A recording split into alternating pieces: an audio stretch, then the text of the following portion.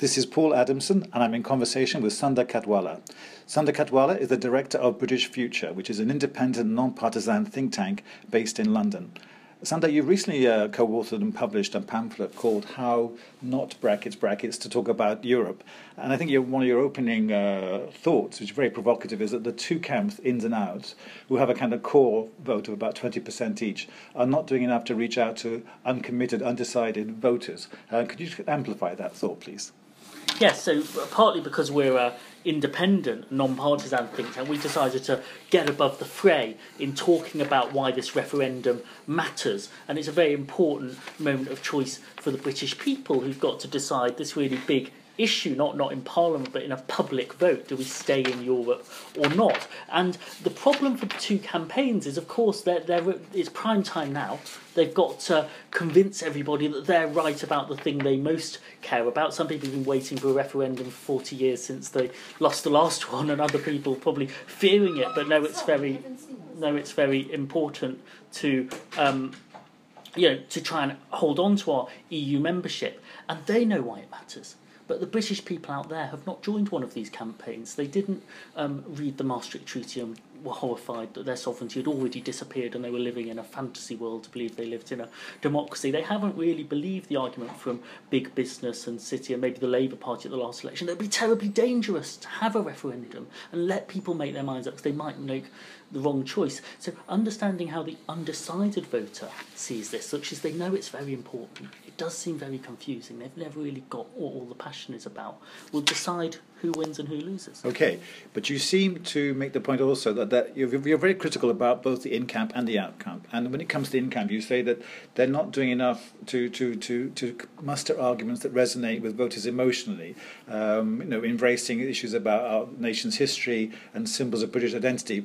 But isn't that the territory normally occupied by the out-camp? I think both sides have to get onto the territory that they feel uncomfortable with. If you make the sort of classic pro-European, it's obviously good for us, why doesn't Britain just get on with feeling European now, you'll win the vote in London with graduates, with the Liberal Democrat vote, and with graduates who vote Labour, and that won't be 50% of the country. And so saying, I don't know why we're having this, UKIP have started this argument, just, go home, nothing much to see here, will work for the people who already agreed to you. So this question of identity is very important. And there's always been this argument from the pro-Europeans, I think, a hint that says if only Britain just could forget a little bit about all of that history that's gone now with the empire, if only it could get on with realising there aren't big countries like Britain and small countries like Belgium, there are only small countries now, then it could feel happier being more European because it would feel less British. Well, I don't think you win a referendum in Britain by saying you guys haven't really realised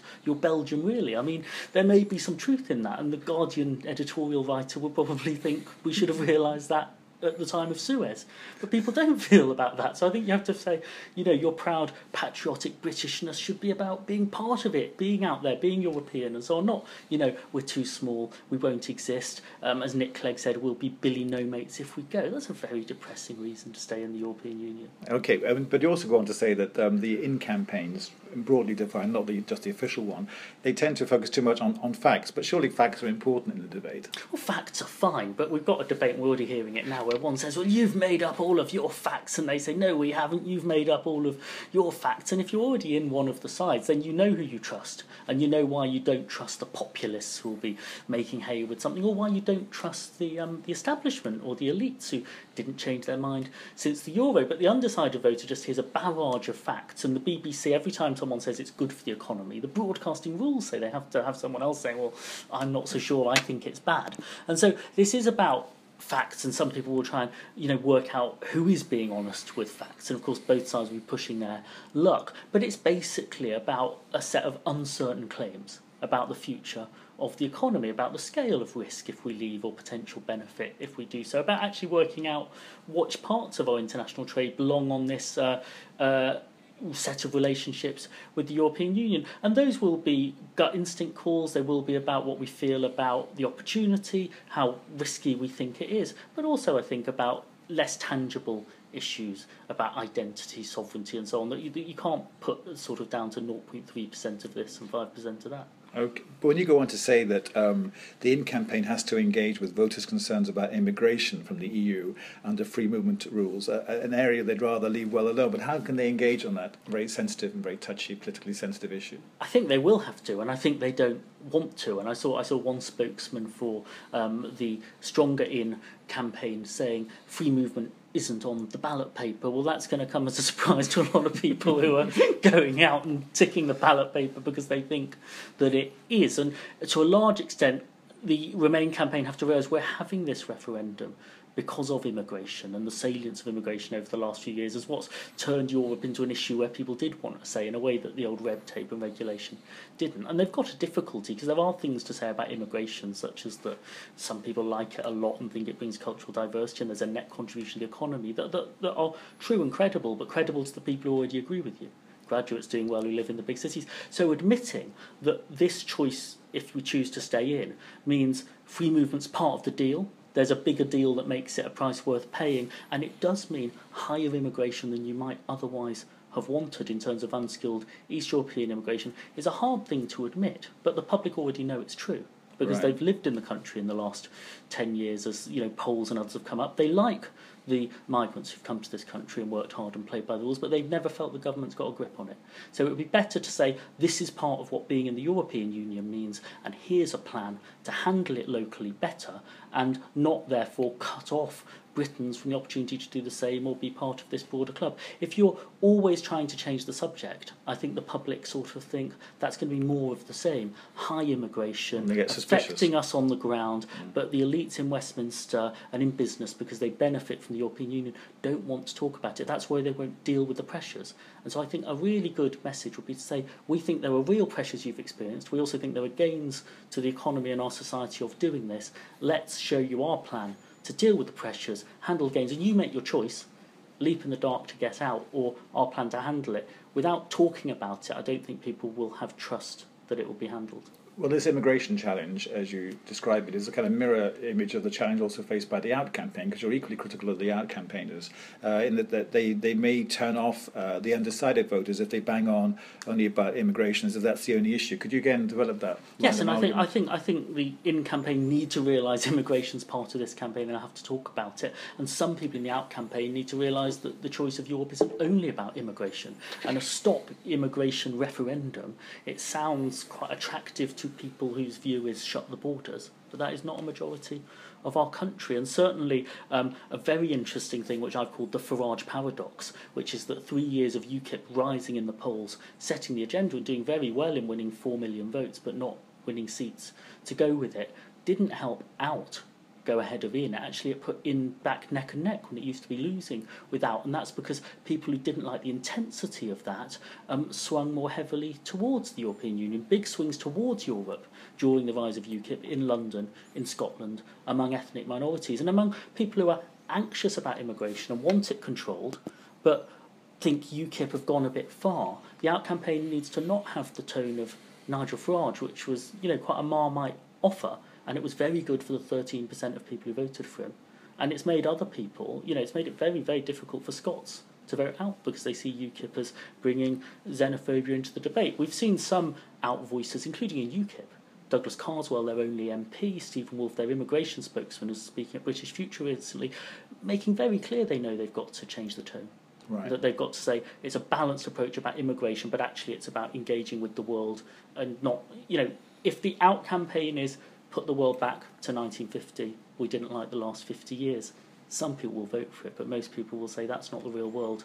Well, since you mentioned Nigel Farage, you say also it's not just a question about what the messages are, it's also who the messengers are, the people delivering the messages, and you pick out specifically Nigel Farage, and on the outside, obviously, and on the inside, Tony Blair. So if these two well-known personalities are kind of disqualified in your judgment, what kind of people should be leading the debates on both sides of the the debate. Well, of course, Farage and Blair have the problem that, Farage very popular with people who agree with them and toxic with people who don't. Blair actually scored even worse, which did surprise us, but it turned out that even people who agreed with him on Europe didn't trust him. So I think that's something about of being very popular a decade ago, and, the fashions change. I think people might really listen to people, if you're an undecided voter, who come down on one side or the other and can credibly tell you why they feel they could have been on the other side. So, Nick Clegg will have his audience, but we all know Nick Clegg would always be a pro-European. We'll have to say, look, it's obvious what the right answer is. To the undecided voter, it isn't obvious. So somebody like William Hague, who said, he'll support the Remain campaign, has said, when I was party leader of the Conservatives, there were all these things I didn't like about the European Union, and I still don't like them. So I can connect with you about that. But when I look at the big picture of our place in the world, I think it's the right choice. That's much more persuasive because you're actually engaging with what the voter is thinking when they're talking at the school gate to other parents about what this thing is about. So I think the people who could be on either side and can talk about feeling torn and making a choice will be important. That's why I think the sort of battle for Boris Johnson and Theresa May has been quite intense, and no one's quite sure. They're waiting for the Prime Minister's renegotiation, which is what we're all meant to do. No one's quite sure where they come down, but I think people like that who could have been in either camp will be more valuable than the sort of stalwart campaigners. Okay, and one final question. You say also, and I quote, "A referendum that's good for Britain means one in which as many people as possible have their say.